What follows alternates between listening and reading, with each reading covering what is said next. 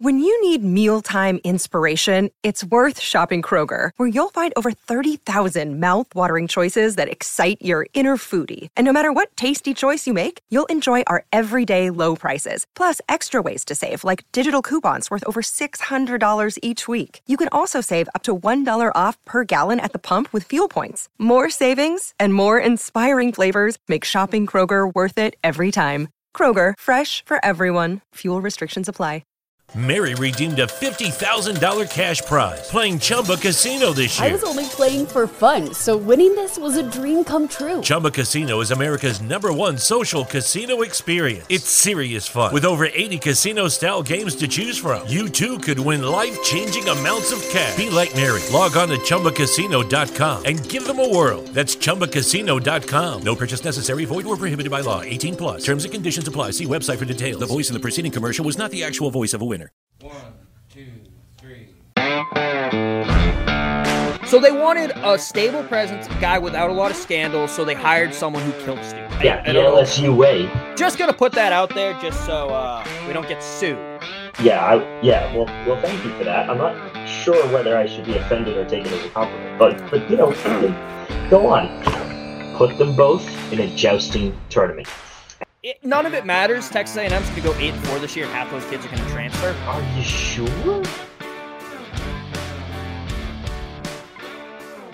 Ladies and gentlemen, welcome back to the Tailgate, and it's fucking rivalry. I'm so excited. Obviously, I'm here with Kieran, as always, but Kieran and I don't argue enough. And because it's rivalry week, I have that fight in me. So we have Kelsey from High Low Sports, Auburn University graduate, here to argue a little bit about the Iron Bowl and some more stuff. Kelsey, how you doing, bud? Doing good, Kev. Glad to be on. Appreciate it, Kieran, as well. This is a great time of year, except for this is always the time of year where either I spend the day after Thanksgiving crying or the day after Thanksgiving in a blackout celebration. I never can have an in-between. Unfortunately, lately it's been a lot of crying the day after Thanksgiving. That's fair. Kieran, how you doing, bud? I'm doing great. I'm excited for rivalry week, especially since I don't have any stake in it whatsoever. I get to watch you either go into elation or go into the fetal position crying. So it's a win-win either way. I need to. I don't know if it's still on my phone. I need to release the video that I sent you after the Tennessee game. Oh, I don't even think I've seen that. Have I? I sent it to you on Snapchat. Oh, yes, so yes. You have okay. seen it. Okay, I was very drunk. Yeah. Also, for those confused about Kieran's audio sounding a bit different, he is in a car driving home from Pennsylvania. He's just dedicated to the game. So his girlfriend's driving and Kieran's recording. You love to see that kind of hustle. Kieran might be my dog of the week this week. Ooh, that would be the ultimate sign of respect. That's true. I might have to change my answer. Quick piece of housekeeping before we get into our actual topics. The Virginia Tech game has understandably been canceled this weekend after the tragic shooting in Charlottesville 2 weeks ago. So if you're going to bet on that, don't. But thoughts and prayers still go out to the Charlottesville community, the football team, the families involved. And yeah, so now let's get into it. Passing is fucking overrated, guys. For those who did not see, I saw it at first. Indiana had 2 passes in a double overtime game against Michigan State. And Navy and Army did not complete a single pass in their games, and they both won. Army beating bowl-bound UConn. Why are teams passing? You can obviously win by just running the ball. The SEC did it forever. Probably still should for some teams. Yeah, if I had to watch Auburn quarterbacks pass a lot, I'd probably cry. Yeah. Let's be honest. It is a running century right now for Auburn. No, I don't know if passing is overrated. Let's not get carried away here. But I will say that the simple passing game is overrated. At this point in time, if you're going to run a very simple four route tree on your passing game, just go and forget about it. You might as well just run the ball. Which is pretty much what Navy and Army consider to do now. They do that and then they run a 9 route. That is their passing scheme. It works sometimes though. So, but when you have 5 different handoffs they can make on every different play, it's just as good as a passing game nowadays. So what I'm hearing is Bill O'Brien should just run the ball every time. Yes. Bill O'Brien should also not be a coordinator anywhere. But I digress. He could continue being coordinator at least for this week. That'll be fine. Hey, Tuscaloosa County High School needs an offensive coordinator. He can go there. Nobody wants to go coach at Tuscaloosa County. Only high school I know in the state of Alabama that they will talk so much smack and get smacked in the first round every single year. They're like, oh, we went undefeated through the region. Okay, that's fine. And they get bounced in the first round every year of the Alabama high school playoffs. Occasionally they get it to round 3. No, round 3. Cannon, what are your thoughts on passing? Is it overrated, and why should Sean Clifford do it less? I think that passing is generally overrated, given the fact that if Army and Navy can just win a game by sheer brute strength up the middle, then passing is completely overrated, and Mike Leach should retire. Oh, okay. Well, hold on now, because Mike Leach does run the ball about 60% of the time. Which is weird. But since Kieran brought it up, we'll just jump to this topic real quick. There are rumors that this is the last ride for the pirate ship. Mike Leach, at 61 years young, might be retiring due to health concerns. And an inside source of the team says that I find it weird that I have a source on the team, says that he has not announced anything, but the vibe has sort of been like, yeah, this is it for him. Which is just sad. I'm glad that I'll still be able to follow him on Twitter. But, Kelsey Cannon, do you think Mike Leach will be remembered fondly for his coaching, or do you think he's going to be remembered as a kind of funny guy who said weird stuff, who passed along? You know what's funny about Mike Leach is everybody kind of forgets his Texas Tech days now. If you guys remember back to his Texas Tech days, he's the guy that got in trouble for throwing somebody in a concussion in a closet room, like just some random closet that was on the side of the field, to sleep it off, as what the quotes were. So I don't know if he'll be remembered fondly for his coaching. I will say this: he'll be remembered fondly for being a very great character. I'm a big Mike Leach fan, though. I gotta say, I love his old school approach to a new school offensive scheme. Like, the spread is an insanely new school thing, but he does approach it from a very old school perspective of, like, everything I do is a run, and then if it's not a run, it better be a touchdown. Like, that's the way his offense works. So it's a very old school approach to a new school scheme. It's very cool to, like, even see that kind of idea be played out. But yeah, I don't know if he'll ever be remembered for, like, success as a coach or his, revolutionizing the game or anything like that. Probably more so for talking about Sasquatch and aliens and what other conspiracy theory he wants to talk about in his post-game pressers is probably more what he's going to be remembered for. That's fair. I think I think history is going to be kinder to Mike Leach than we think of him now. Not just as a character, but the air raid was a revolutionary sort of offense.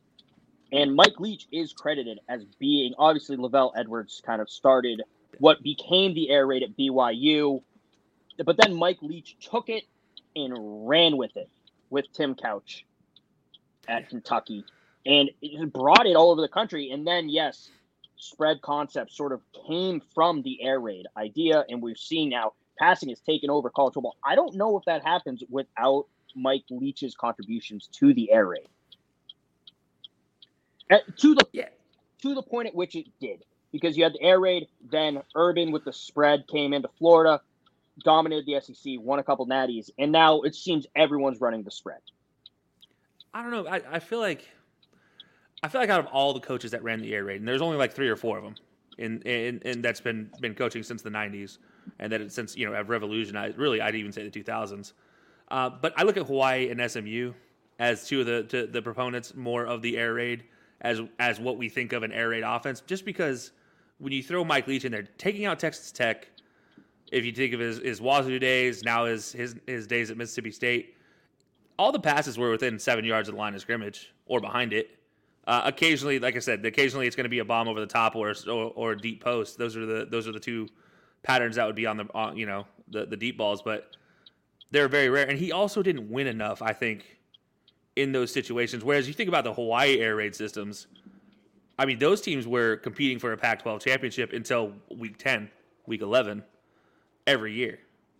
And then you think SMU, they came back from the brink of death with the air raid system and made themselves at least well-known enough to get ranked in the top 25. But then you think about Wazoo, they're just kind of always been Wazoo. They've not really been,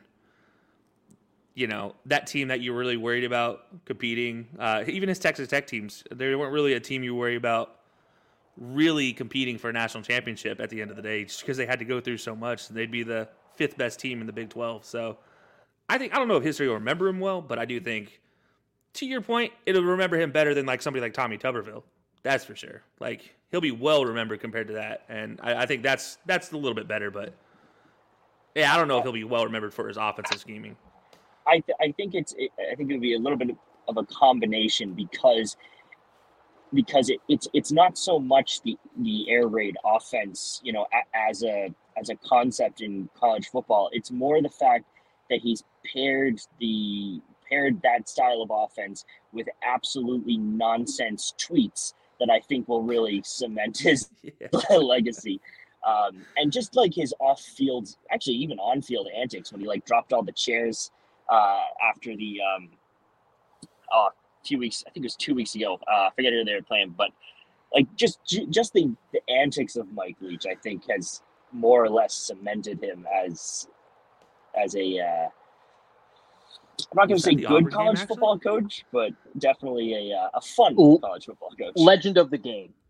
Yeah. Yes, there you go. That's a much better way to describe it. I think I'll take Mike Leach, College Football Hall of Fame. Book it. Agreed. Just for the... You don't need...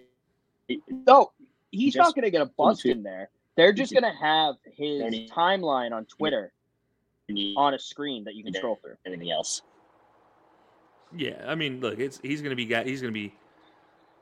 remembered. Like, I'm not saying he's not going to be remembered in his career. I think if it comes down to it, it's going to be just like, yeah, he'll definitely be a footnote in history. There's no doubt about it. It's just, I don't know. I don't put him in the Great Pantheon. I want to put him in the Great Pantheon because of his post-game conferences. But I do think that's what he's going to be remembered for first. And then it's going to be like, hey, don't forget, he was a good coach. Like, and that'll be the term. He was a good coach, not he was exponentially great or anything like that. That's fair. I also do feel like 30 years from now, people will just be like, hey, remember Mike Leach? Yeah. He'll be that guy like Tim Dwight. Like, just one of those guys, either a player or a coach, or just like, you remember this guy? Like, yeah, actually, wow, I do. Like, or John David Booty, like, just one of those dudes that you just remember for the most random reasons. Yeah, it definitely going to be a Jeopardy question. Yeah. In like 10 years, like this legendary, they're going to say legendary coach. This legendary coach helped develop the air raid offense and brought it to schools such as Washington State, Texas Tech, and Mississippi State. And none of the fucking nerds are going to know. They're all going to get it wrong. They're all going to guess like Urban Meyer, Nick Saban, just because those are the coaches that they passingly heard of.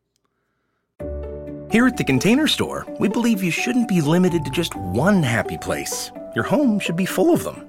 That's why we're giving you 30% off every custom Elfa space. From closets and pantries to playrooms, offices, and garages, you can transform any area with Elfa and save 30%. Here's another happy thought. Our design specialists will design your space for free. Get ready to discover your new happy place at the Container Store. Visit us in-store or online to get started with a free design. Buy 4 tires and get up to $200 in savings after rebate at Bell Tire's year-end sale. Or get even more in Bell Tire gift cards, December 26th through January 7th. Plus, get tires as low as $49 after rebate. Get up to $200 in savings. Or get even more in gift cards, December 26th through January 7th. Get up to $200 in savings and choose the lowest tire price period at Bell Tire. 100 years of getting folks safely back on the road fast and affordably. See store or belltire.com for details. Restrictions apply. Does anybody else get the cringes when they get the sports category for the nerds in Jeopardy? Because I hate watching that segment of Jeopardy.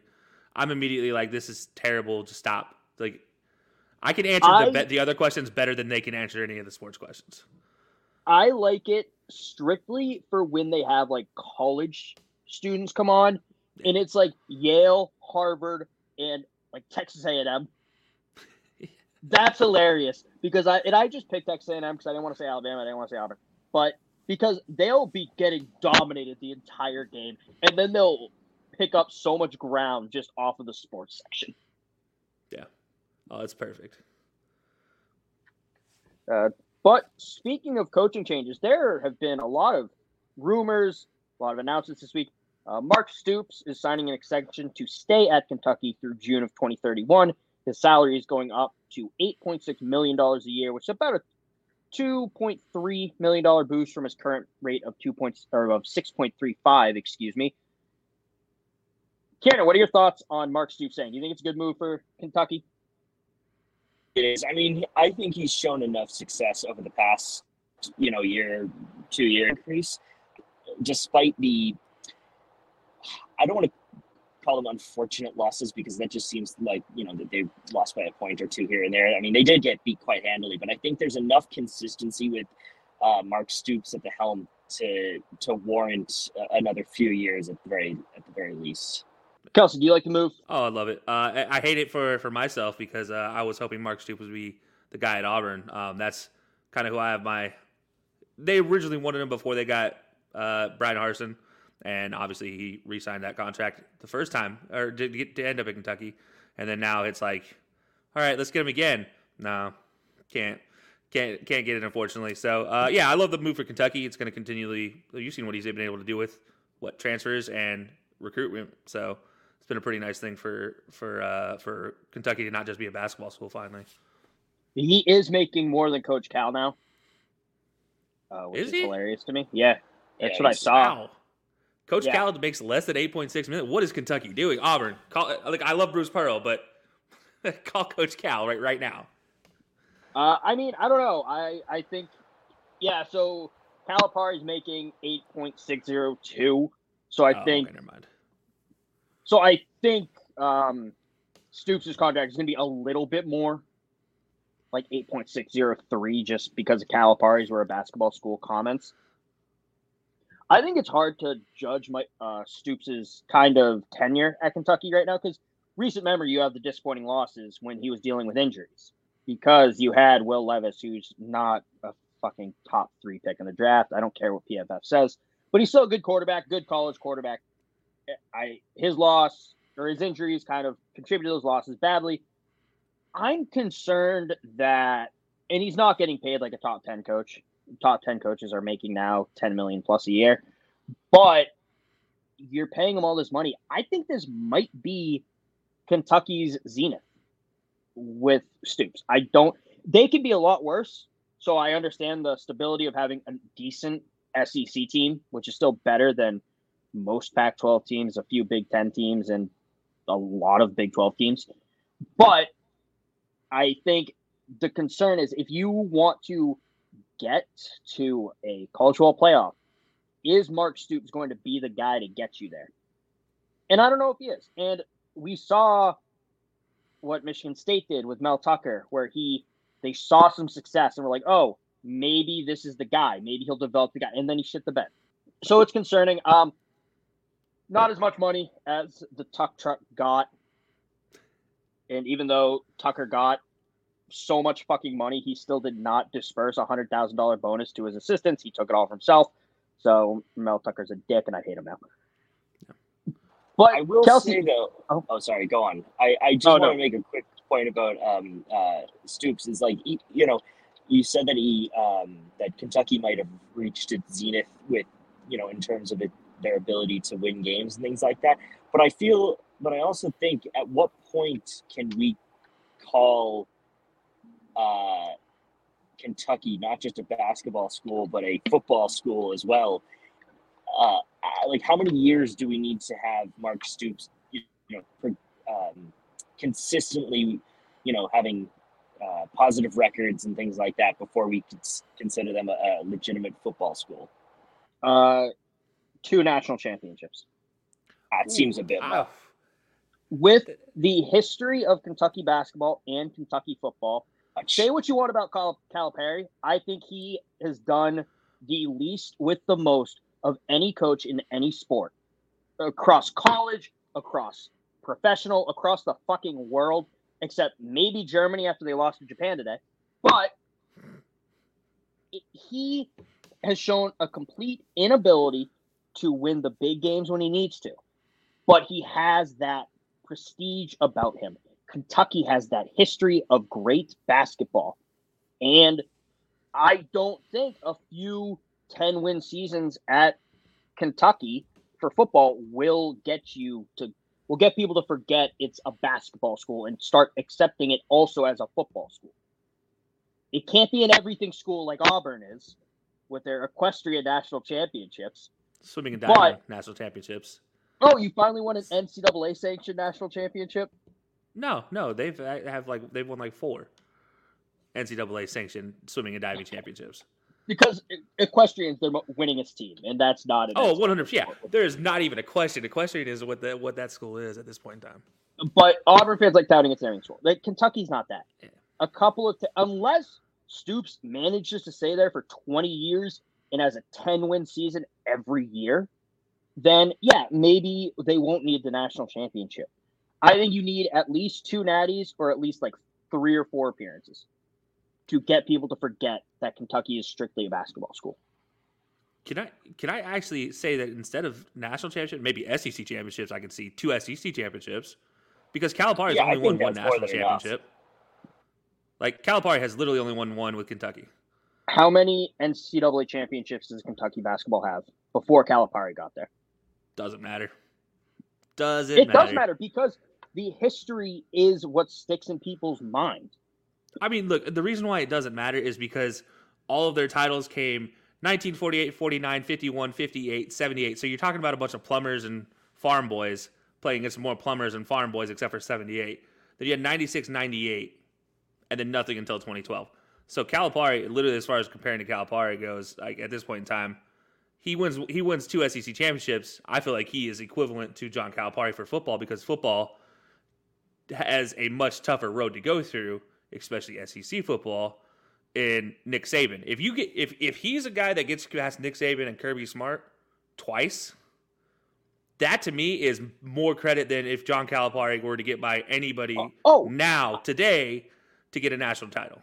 I am not arguing that if Kentucky has 4 or 5 10-win seasons, or if Kentucky gets 2 SEC championships, that Mark Stoops is not a better coach still than Calipari. I think Mark Stoops is a better coach than Calipari today, November 23rd, 2022. I think Calipari is the most overrated coach because of what he could do at Memphis. However, I'm strictly talking about the perception of Kentucky athletics. Well, that's and the that point, is a lot harder because of that 48, 40, when you had plumbers, and then the 70, because the guys who watched in the 40 told their sons how great Kentucky basketball was. Their sons saw Kentucky basketball win in 78.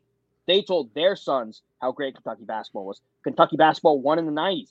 Then, now we're seeing those guys' sons and women, those guys and girls, children, talk about how great Kentucky basketball is because they have John Calipari. I'm not saying it's fair to Mark Stoops. I'm not saying that it's right, but I'm saying the perception is Kentucky is and will always be a basketball school.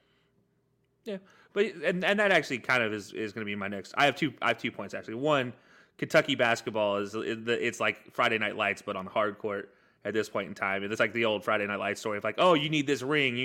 That's like legitimately how Kentucky basketball is cultish like that. But then also on top of that, you mentioned that they're always going to be a basketball school. Maybe they don't need Mark Stoops to do anything. Maybe this being the zenith for Kentucky football is okay with Kentucky football. Because maybe that's all they care about is basketball, their men's and women's basketball team. Like at the end of the day, like you go through Kentucky, they don't really pride themselves on football like Alabama does or like Florida does. You know, they pride themselves on their basketball abilities. They don't pride themselves on any of the other sports first. It really is always about basketball. And that might just be the case with Kentucky. Same with Louisville. Just always going to be a basketball school first. Even though their football team can be really very good at times, it's just maybe they don't want to be a football school. It's like any Northeast college being good at hockey versus literally any other sport. Yeah. Yeah, BC. I got a wry smile out of Kevin there. BC could honestly make a miracle run to the national championship in football. It's when I say could, I mean hypothetically. They're never going to do that. They could have like a Doug Flutie 1984 season, have a Heisman winner, make a run to the Natty, and then get knocked out in the Final Four for hockey. And be pissed about the hockey. They could not give a shit about football. Every time. It's insane. And I don't know if these schools can have the sustained success in football that they need to change that perception. Or to do I think the bigger part here is, do the boosters even want that? Like that, at the end of the day, we all know how colleges are ran. As much as we'd like to say they're ran properly through the front, through the athletic department and all that, through the president. No, it's ran by the boosters. We all know that. We all hate it. We all despise it in a lot of ways. Kelsey knows a thing or two about that. Yeah, we'll just leave that one there. But it's at the end of the day, like that's the thing is like the boosters are all probably basketball boosters, really, in Kentucky. I can't think of very many boosters that are going to be something else that could have the funds to be something else. So maybe Tim Couch, if he decides to step back into the Kentucky realm, maybe he ends up being like the one voice for football. But even then, they'd probably put him in that like, hey, special advisor to the football program role. Yeah. Also, if all these boosters, 99% of them, are not former players. Yeah, no. All of these boosters have way more money than anyone does, except maybe Michael Jordan at UNC. Which he is a booster, technically. He is actually a booster for UNC. So. Yeah, so he might be the wealthiest booster just because he's worth $1 billion because of Nike. So, but outside of that, the former players aren't going to have the money to now, boosters might listen to them more. Yeah. But they're not going to have the money to actually impact much. Which is sad. If you think about it sucks. I'd rather have athletes as boosters than anything else, especially Yellowwood. Oh, God. Fair. But while we're talking about coaching changes, we're going to talk about two Auburn targets for coaching. Deion Sanders, according to 247 Sports, is in talks with Colorado and the University of South Florida to take over their open head coaching jobs. I don't know why Deion would ever do this. Lucky Land Casino, asking people, what's the weirdest place you've gotten lucky? Lucky? In line at the deli, I guess? Aha, in my dentist's office. More than once, actually. Do I have to say? Yes, you do. In the car before my kids' PTA meeting. Really? Yes. Excuse me, what's the weirdest place you've gotten lucky? I never win and tell. Well, there you have it. You can get lucky anywhere, playing at LuckyLandSlots.com. Play for free right now. Are you feeling lucky? No purchase necessary. Void where prohibited by law. 18+. Terms and conditions apply. See website for details.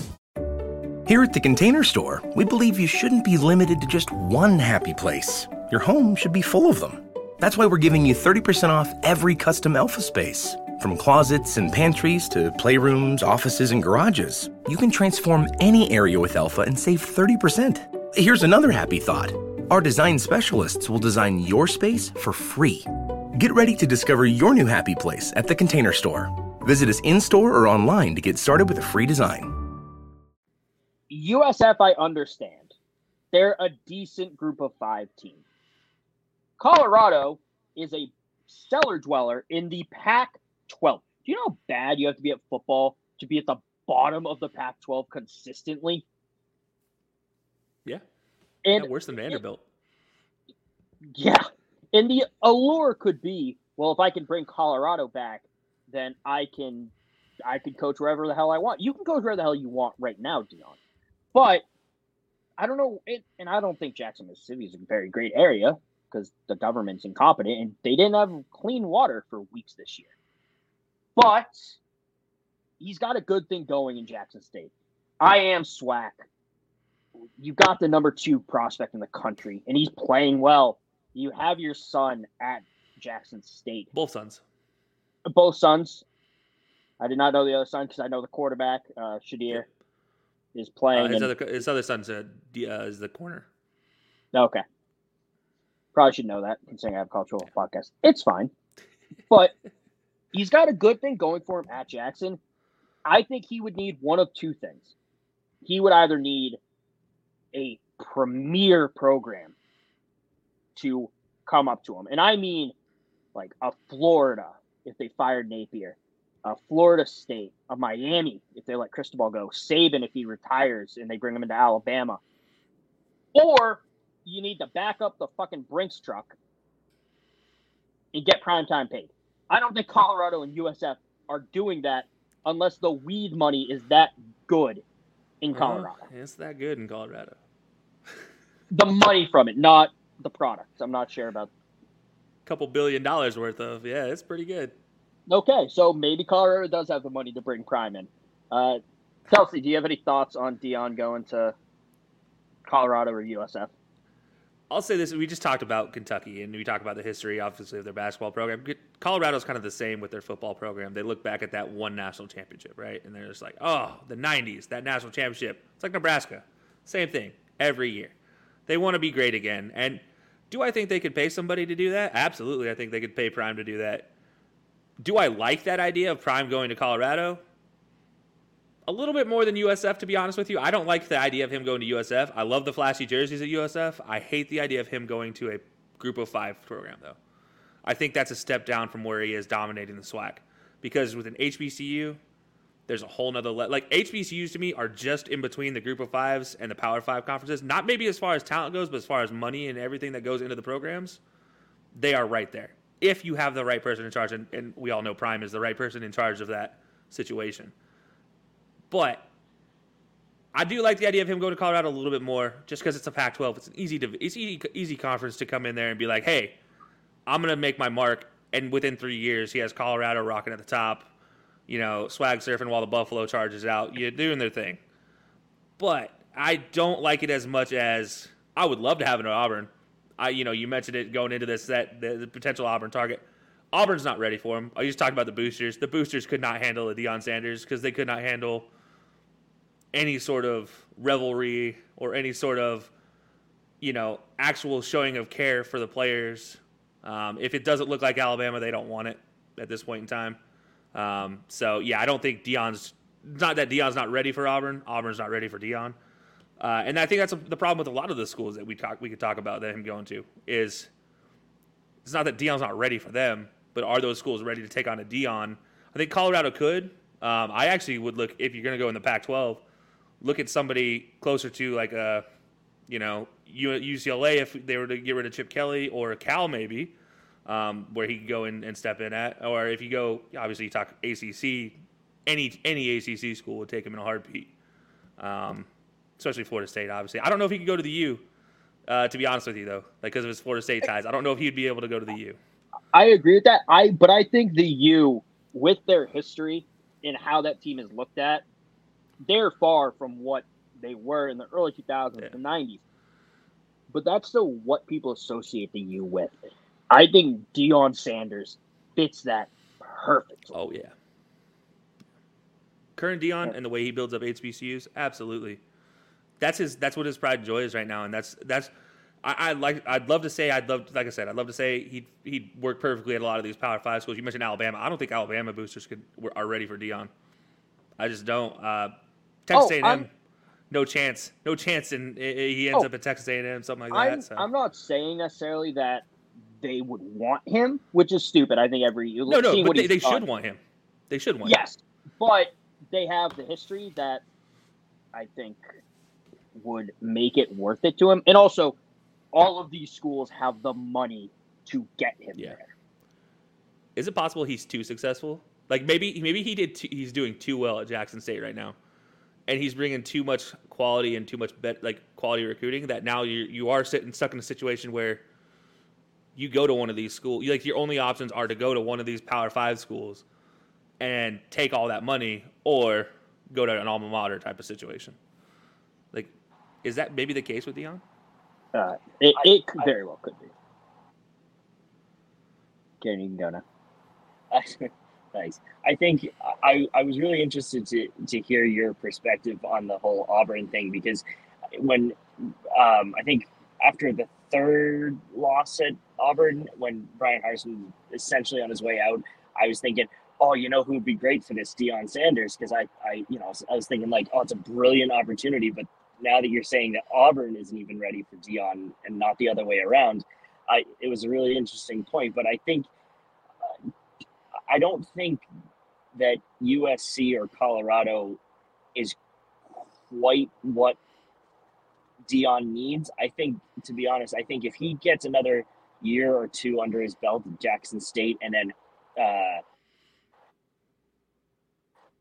then gets a big time, I like it that isn't Colorado. I mean, bottom of the Pac-12, like we said, there's no real point in that. I find that there's no real point in that. I think it would be more beneficial for him to continuously succeed at Jackson State and then take the big money at, an ACC team. I think it would be more beneficial for him in the long run to say, like, not only can I win at an HBCU, I can also win in a Power 5 team. And now watch me do it. And you know what would persuade a lot of those boosters to be more willing to take him on? And that's the thing I say when I say Auburn's not ready for Deion. I'm saying the boosters at Auburn aren't ready for it. Like, we thought Brian Harsin was bad when he got hired at Auburn, and there was immediately, like, flames and torture devices being brought out trying to get rid of him. It would be 10 times worse for Deion, because he'd be coming in with this, trying to do his thing at Auburn, try to get this program ready, and they just wouldn't be ready. And I think, to your point, I think getting him in a situation, if they give him 2 more seasons, 3 more seasons, and show he can get these extra recruits, these top tier recruits that keep coming into HBCU, getting them to an HBCU is like, that's a notch in the cap that no other coach can ever say. Like, no other coach can be like, I took a top 5 overall USA like ESPN 150 prospect, and I brought him to Jackson State. No other coach in the world can say that. And if he does it for the next 3 to 4 years, that's a notch in the feather in the cap that no other coach can do. And then at that point in time, that's one of these universities that I talked about maybe not being ready for him. They're rolling out the Brinks truck at this point in time. Like, here's the red carpet. Come with me. Like, follow along. Fair. I've also brought this up in the past about Deion, though, going to one of these Power 5 schools. He does a lot for Barstool. Not as much as when he wasn't coaching, but he still does some of their NFL shows, some of their college football shows. I wonder, and I'm not saying he's going to sacrifice any career progression for this. I'm wondering if he might be a little apprehensive, not necessarily because of Barstool, but realizing, like, I won't have as much time to do all this other stuff that I enjoy doing if I'm at a Power 5 program. I think at the end of the day, it won't matter much, but I do think that will have him take pause and seriously consider which job he's going to take. That's fair, because I do think if he does go to a Power 5, I think he's got to be the face of that recruitment, is the biggest thing. At least the initial phase of that recruitment or the final phase of that recruitment. So he will be on the road a lot more than he has been now. But it does also raise a question because he's already had health issues. We've already seen it. If you do watch the Barstool show with him every week, we've all seen the situations where he's had his toes cut off because of health issues. So, that begs the question of, okay, well, how healthy is he really, and can he stay healthy enough to coach for 5 seasons at a Power 5 school? That also raises that issue as well. And maybe he's even thinking about that. Maybe he's like, maybe I'm not ready. He's almost like, what's the point? I've got it so good here. I might as well just stay. Yeah. I mean, at this point, it's kind of Deion U. Yeah. They should just rename it. Jackson State now, Deion U. Or it's instead of the SWAC, Deion's Conference? Prime Conference? Prime Conference. Yeah. Get a sponsorship with Logan Paul's drink. Deion Conference, and then you have 2 divisions, the Prime Division and the Time Division. I was going to say Neon and then Prime as the divisions. That might be better. I was going with Prime Time, but that's fair. Speaking of Auburn, another Auburn head coaching target. John Sokoloff, who does a bunch of shit. He's an AP award-winning journalist, WCBI News sports director covering Mississippi State, Ole Miss, and high school sports. He is a Heisman voter. I just read his bio real quick. Tweeted breaking. Terrible Heisman voter. Breaking. Ole Miss head coach Lane Kiffin plans to step down as the Rebels coach Friday and head to Auburn to become the Tigers' next head coach, according to sources. Sources say the Tigers haven't officially offered the job to anyone yet, so Lane to Auburn is happening. Story soon. And then Lane responds, "That's news to me, nice sources." Kelsey, as an Auburn fan, what are the odds you think that the Lane train makes a stop in Auburn? Just as good as Deion making the stop in Auburn, honestly. I don't think he will. I don't think it's. Let's be honest. At this point in time, is Auburn a step up from Ole Miss right now? Like, let's be completely. If I'm being completely unbiased, I don't think I could say Auburn's a step up from Ole Miss. And I think that's what Lane Kiffin's looking for, is a step up. He took a step up from FAU to go to Ole Miss, absolutely. But what's the next step up? It's going to be a team that perennially is in the top 10, top 15, and has a top 20 perennial recruiting. Old Auburn, pre this Brian Harsin fiasco in the last 3 years of Malzahn, would have been something that fit that bill. This Auburn is not what was. So I'd love to say yes. Lane Kiffin is right there, Deion, with me. I'd love this, but let's be honest, they're an unrealistic target. Unless you're about to pay him Jimbo Fisher money and put a $90 million buyout on him, you're not going to get him. And no Auburn booster has a $90 million buyout abilities right now, thankfully. So let's not get carried away with that. But yeah, I think the odds are about the same as Deion. So 15% potentially he gets there. I don't think it's that great. Mark Stoops was a much more reasonable target for Auburn, and much cheaper. And after Jimbo Fisher and Mel Tucker getting these massive contracts, we're going to leave Nick Saban out of it because his success speaks for himself. But Mel Tucker is a solid coach, and Jimbo Fisher. I guess that this is now was a solid coach. No one is going to go a $90 million buyout anymore after this fiasco of Jimbo and Mel. They're going to be like, look, we can get somebody for far cheaper who's going to have at least the same amount of success. So there's no point in shelling out the money for it. Yeah. I also look at it as, like Kelsey, you said, it's a lateral move at best. Ole Miss is a better situation football-wise. Auburn's in a better situation money-wise. So taking those two out of it, because it's a lateral move still, even with those. But after seeing what they did to Brian Harsin, his alleged affair, dropping rumors that his wife was sleeping with a wide receivers coach, and he fired him because of that.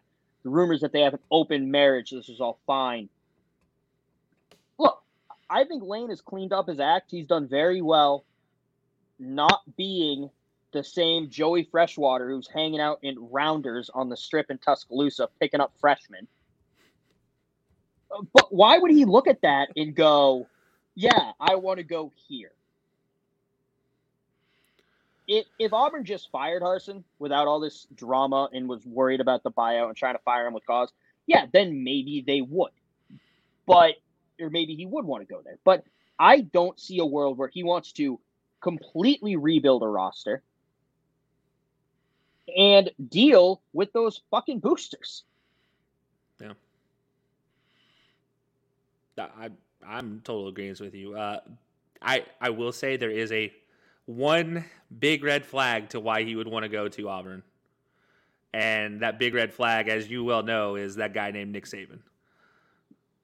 And knowing he would have a guaranteed battle with Nick Saban at the end of the year, every single year. I feel like he loves Nick Saban, but at the same time, he loves to torture Nick Saban just as much. And you see it in the pressers and in his tweets and everything. Like, I feel like he takes a shot at Nick Saban once a week at this point in time. Just for sheer love of Nick Saban. It is hilarious each time because it's not like malice or anything. It's no different than any other joke amongst friends. But then come Ole Miss Alabama week, he does, however, drop a couple like billboard material, I guess you could say, tweets out there. So I do think at the end of the day, that's the factor that Auburn is hoping for that could draw Lane Kiffin. I don't think it happens. I still don't think it happens. I'm going to stand by that, and I hope I can look at that and be like, oh man, I was wrong. Yay, we got Lane Kiffin, but I don't think it. Yeah, I think there's too much out there. Lane Kiffin's already been through the ringer enough through the whole USC fiasco, Tennessee fiasco, Oakland fiasco. Like, I don't think he wants to go through more of that. And as you said, looking at what the boosters did to Harsin, that was honestly, Brian Harsin should have wanted out long before he got fired. Like, if I'm Brian Harsin, I'm looking for a way out if I'm him. I feel like the only reason he didn't do that was because he knew if he got fired, he would get the buyout money. Yeah. $15 million does a lot for somebody. Yeah. Shit. I'd not quit a shitty job for $15 million. Yeah. Although I will say, so we've talked about two Auburn, targets, and I know we're probably got some other subjects, but I do want to mention somebody that, Kieran might have something to say about, but I do think that he might actually be on the radar for Auburn as a former SEC coach, and that's James Franklin. And I know it's a lateral move, but honestly, if you're James Franklin and get to go back to the SEC, given your success at Penn State and given your success against now Auburn twice now, he might want to. Because he still has that bitter taste in his mouth. I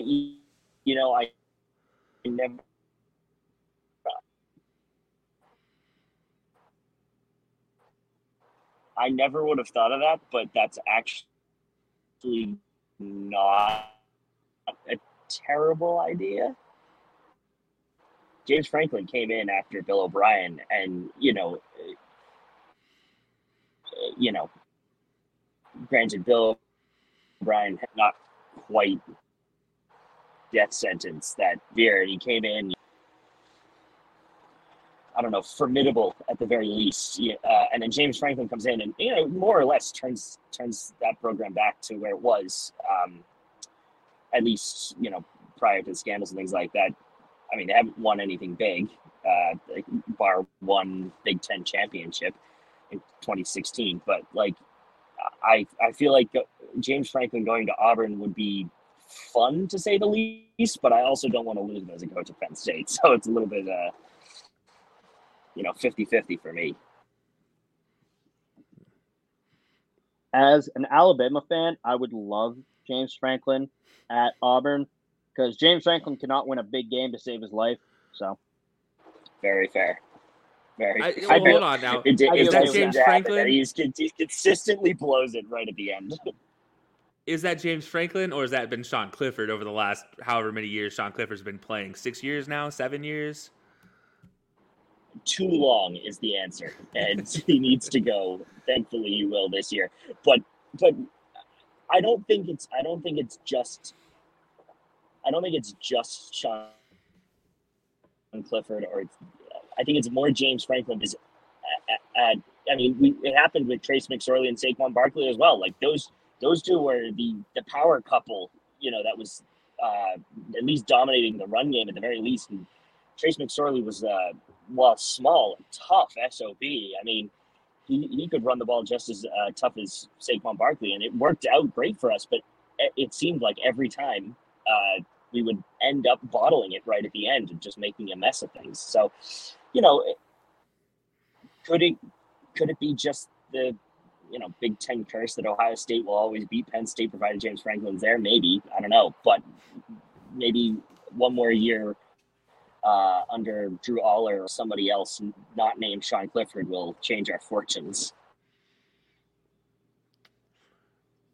Potential, I guess. Get Ohio State without C.J. Stroud, you have a pretty good opportunity. Or all these stupid weapons that they get at receiver every year.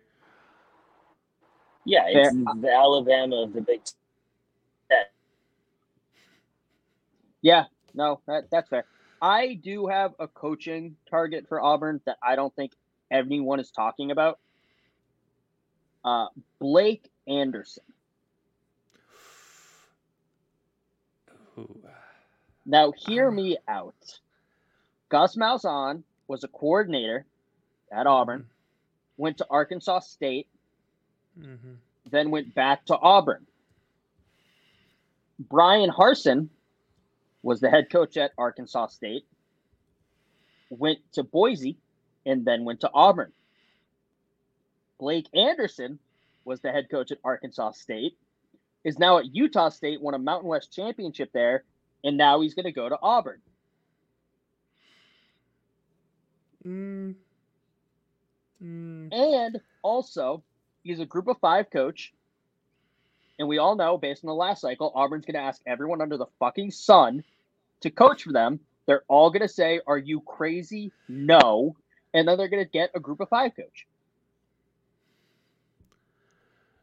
Probably not wrong.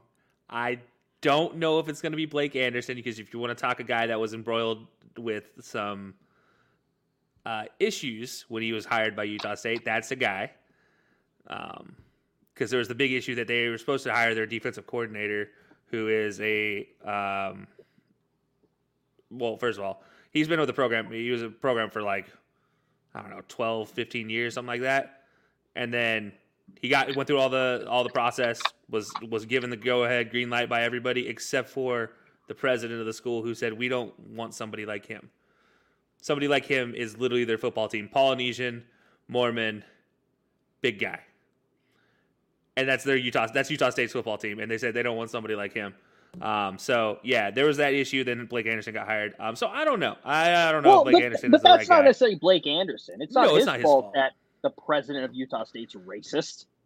But when you think about the scandal, and then you think about, I don't think Auburn is trying to dig back into a Arkansas State guy yet again. I don't know if there's, especially now with the new AD. I don't know if that's. Oh, I forgot about the new AD. The Arkansas State if it was still dead. Yeah, if it was still what's his name, I do think that's a possibility, because he was open to giving somebody an opportunity who's deserved one, whether they're from a group of 5 or a Power 5. Now you get the guy from Mississippi State in there. He's like Power 5, Power 5, Power 5, and that's it. Like literally, it's going to be a Power 5 coach, or they might just give Cadillac the next year. Which I think they should do. He's earned it. The team seems to respond to him well. But if we're going to talk about a guy with Power 5 experience, you want a guy who's done okay at the Power 5 level, because honestly, that's what Auburn can get at this point. You cannot get a highly successful coach at Power 5 level. With the dream of keeping the Arkansas State pipeline alive, Butch Jones. No. I'm going to stop you there. I'm going to say PJ Fleck has a better opportunity of becoming Auburn's next head coach. I think Butch Jones is a better chance, just because I don't think Fleck is going to leave. PJ Fleck likes Minnesota way too much to be moving anywhere. He does. And he's beaten Auburn every single time they played in the Outback Bowl. That's all I got to say. Also, we're going to talk about scandals. There have been some things that have come out about PJ Fleck this year that I don't know if Auburn wants to get involved with. Would be the first time. Well, new AD. New AD, Kelsey. They're turning over a new leaf.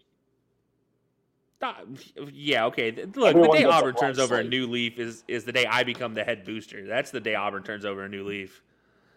And I don't have that kind of money to ever become a single basis booster, let alone I couldn't become a bronze booster. If you ever become the highest ranked booster at Auburn, can you make me the head coach? No. I will do it. Why would I make an Alabama guy head coach? Probably because I have been closer to a winning program than anyone currently at Auburn. That's not true at all, actually. Anybody currently at Auburn has a couple undefeated seasons. Oh, and they also have a couple undefeated seasons against Alabama as well. I do believe Cadillac never lost to Alabama. Lucky Land Casino, asking people, what's the weirdest place you've gotten lucky? Lucky? In line at the deli, I guess? Aha, in my dentist's office. More than once, actually. Do I have to say? Yes, you do. In the car before my kids' PTA meeting. Really? Yes. Excuse me, what's the weirdest place you've gotten lucky? I never win and tell. Well, there you have it. You can get lucky anywhere, playing at LuckyLandSlots.com. Play for free right now. Are you feeling lucky? No purchase necessary. Void where prohibited by law. 18+. Terms and conditions apply. See website for details. Here at the Container Store, we believe you shouldn't be limited to just one happy place. Your home should be full of them. That's why we're giving you 30% off every custom Elfa space. From closets and pantries to playrooms, offices, and garages, you can transform any area with Elfa and save 30%. Here's another happy thought. Our design specialists will design your space for free. Get ready to discover your new happy place at the Container Store. Visit us in-store or online to get started with a free design. We're operating under the assumption that he will keep the job, and Auburn's not. I'm just saying, he's currently with the program, and he has never lost to Alabama. And look, I'm giving you plenty of time to get the money, so I'm assuming that they're going to fuck up this hiring, and then go like 0-12 or whatever, 1-11. They're going to go down to like Vandy levels. So if that happens, and you're the head booster, just give me the job. I guarantee you, I will win you at least 2 games. Honestly, I'm going to get real. I'll go real nepotism right there, and I'm just going to put myself as the head coach. I don't even care at that point in time. If they're doing that, I'm going to be like, look, I can do better. Then? I'd consider it. Listen, AD, I'll pay you to coach this team. Yeah, look, man, I'll give you $1 million a year for me to coach this team. I don't care. I'll work for that for free. Like, I would try to. By the way, I love Alabama, but. You see, here's what scares me, though. You would try for no other reason than to try to get hired on by Alabama afterwards. No, I wouldn't. Yeah, you could replace Bill O'Brien. I wouldn't want Alabama to hire me as a head coach. Maybe as an offensive coordinator. Yeah, but I do it with class. I do a Brett Favre thing. I would go somewhere else. Nothing that man does is with class. That's fair. I would do a. Let me think about this real quick. I was going to say Roger Clemens, but also nothing he does is with class. I would treat Auburn fairly for the opportunity they had given me. I would go somewhere else for a year first. Then I would go to Alabama. But somewhere else first. Fair enough. Somewhere outside of the SEC first. Sentence you to Arkansas State.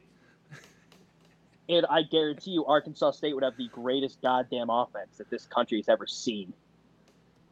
They're going to see a run-heavy air raid. Nobody's going to see it coming. Two running back system with one of your running backs as a quarterback? Yes. Secretly? Yes. They both wear 20s? 2.0. Oh, it'd be incredible. I would be a great offensive coordinator. It'd be better than Bill O'Brien. Okay, again, you say that, but like you literally just stated the bar was down here when you said Bill O'Brien. Like, my dog could be a better offensive coordinator than that, picking in between street bowls. I was going to say my grandmother would be a better offensive coordinator. My grandmother's dead. Okay, that's just cold-hearted. That's fine. It's been a few months. All right. Wow. Moving on to our Week 12 review.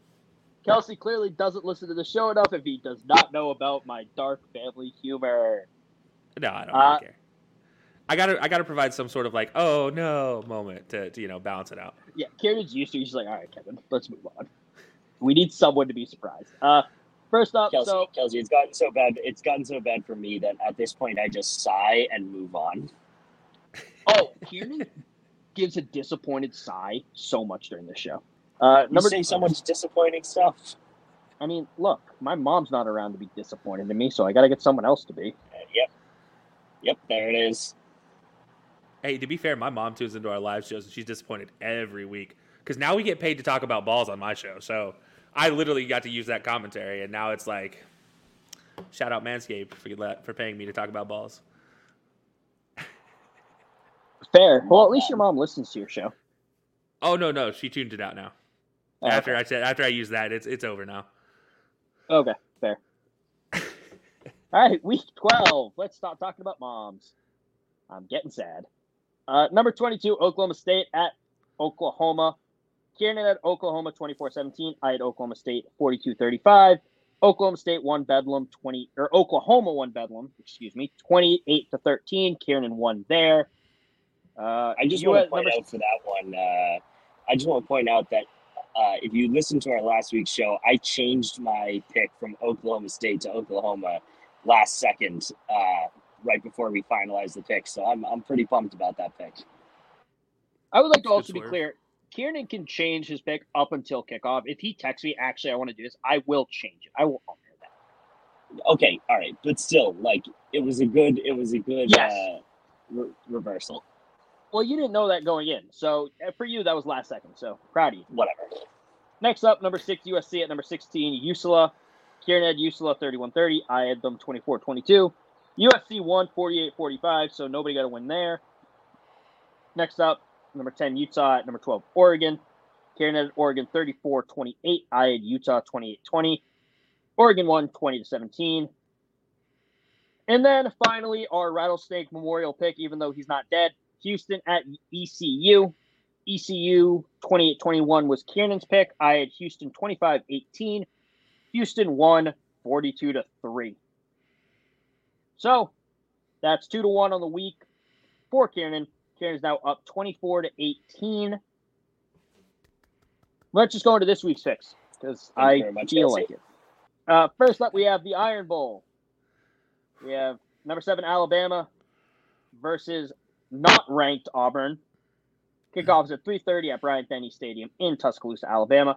Alabama's a minus 21.5 with a 49 over/under. Kelsey, you can go first since you're the guest. Fun fact, Auburn has a winning record at Bryant-Denny Stadium since they've been playing the Iron Bowl at Bryant-Denny Stadium. Therefore, it is known as Jordan-Hare West, in case nobody knew that. Shout out to Auburn for that. So give me Auburn at winning this one 18-15 because both offenses suck. And it's also not going to hit the, obviously, over and under at 49 points. That's fair. Kieran, what are you picking?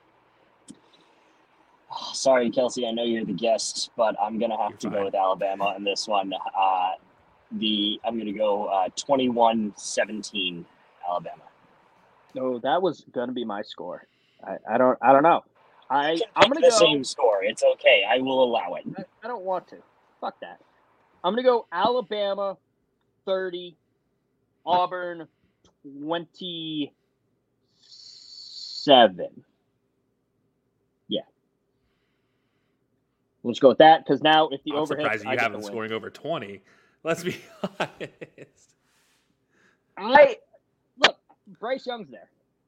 No, Auburn's offense. I'm just saying. I have a question. Kelsey. Can Auburn's defense defend against the screen pass or bubble pass? Yes, a lot better than they can defend against anything else. Actually, fun fact for you guys: Auburn had 5 guys invited to the Senior Bowl. All 5 are defensive players, 3 of which are defensive backs, then a linebacker and a defensive lineman. How is Auburn against the run? I believe they're top 5 in the conference against the run. It's not going to fucking matter. Alabama's yards per carry was absurdly high. They're like top 10 and then bottom 10 in carries. I'm just hoping you guys try to throw it to one of your below average receivers for once and Nehemiah Pritchett gets an opportunity to show what he's about. That's what I'm hoping for. A great game from Cameron Latu coming. They're just going to target the tight end.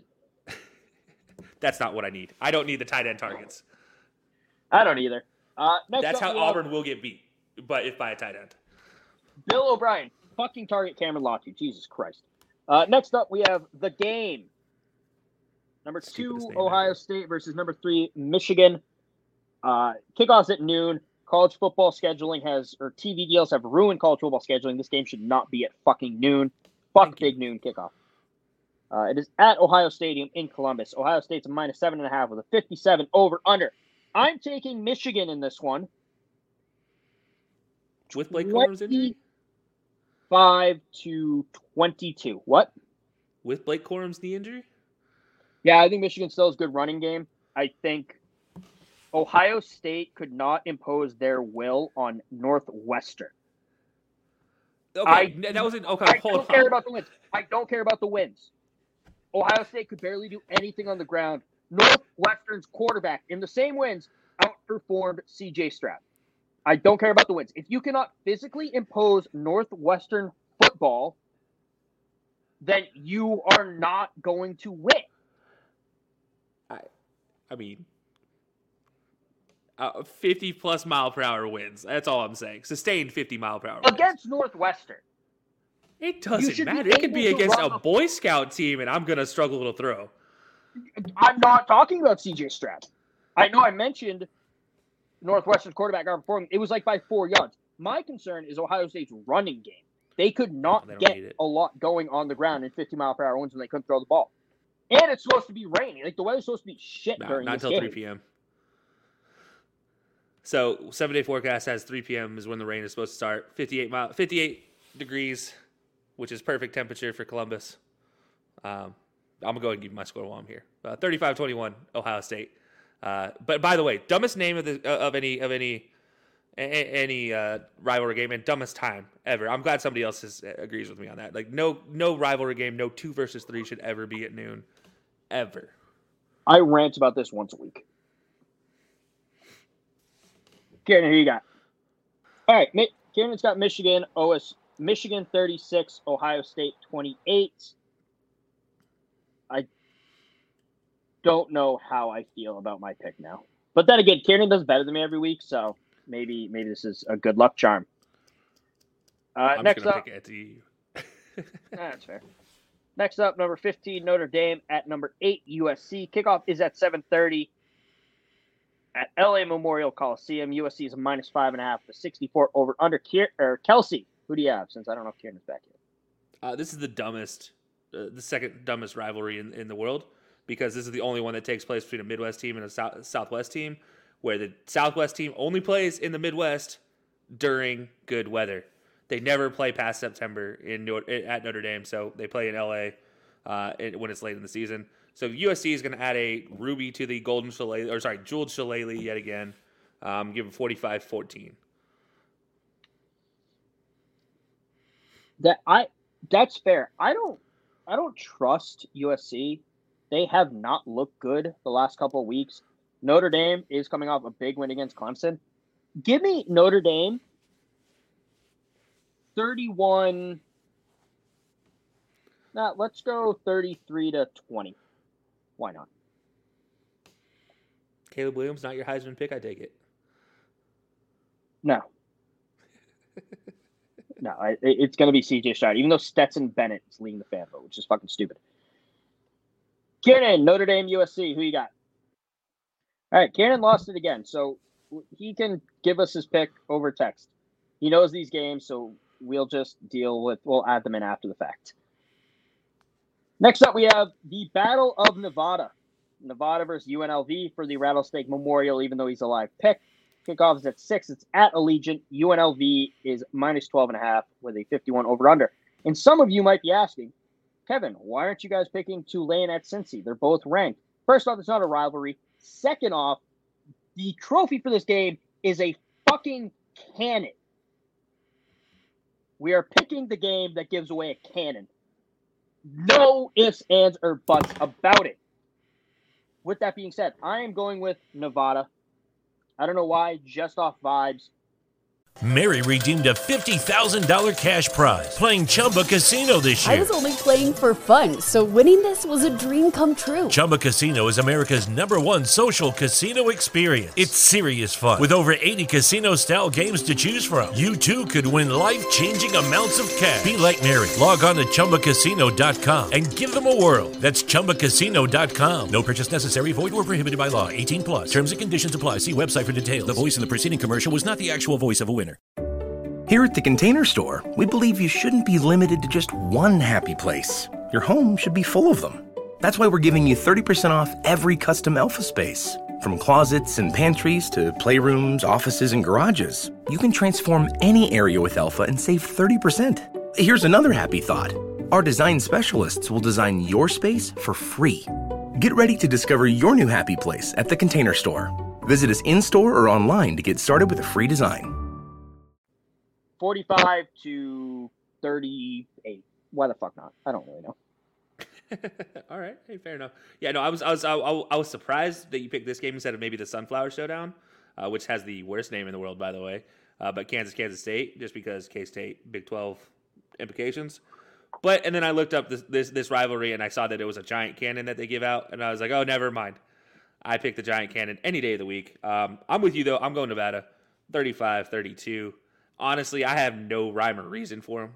I just like the idea of Nevada and their great navy blue and silver jerseys. Yeah, when I was with that, I was like, "Oh, I'm gonna pick the Running Rebels," but no, we're gonna go with Nevada. We're gonna go with the Wolfpack on this one. This might be the best jersey matchup of the weekend, though. It might be. Next up, we have the Egg Bowl, which honestly, weird name, great name. Yeah. For a rivalry game, number 20 Ole Miss versus Mississippi State. This one is tomorrow at 7, so if you're sick of NFL football or are sick of dealing with your family, be sure to watch this one. It's at Vaught Hemingway in Oxford. Rebs are -2.5 with a 59 over/under. I'm taking in his twilight. Mike Leach is going to get the upset. The air raid's going to come to fruition. Will Rogers is a stud. Mississippi State 45-28. All right. I respect the pick. I'm not going with you though. I'm going Lane Kiffin and the Land Sharks, if you will, to win this one 38-17. Also, might be like one of the worst / best re-nicknames, Land Sharks. I love it.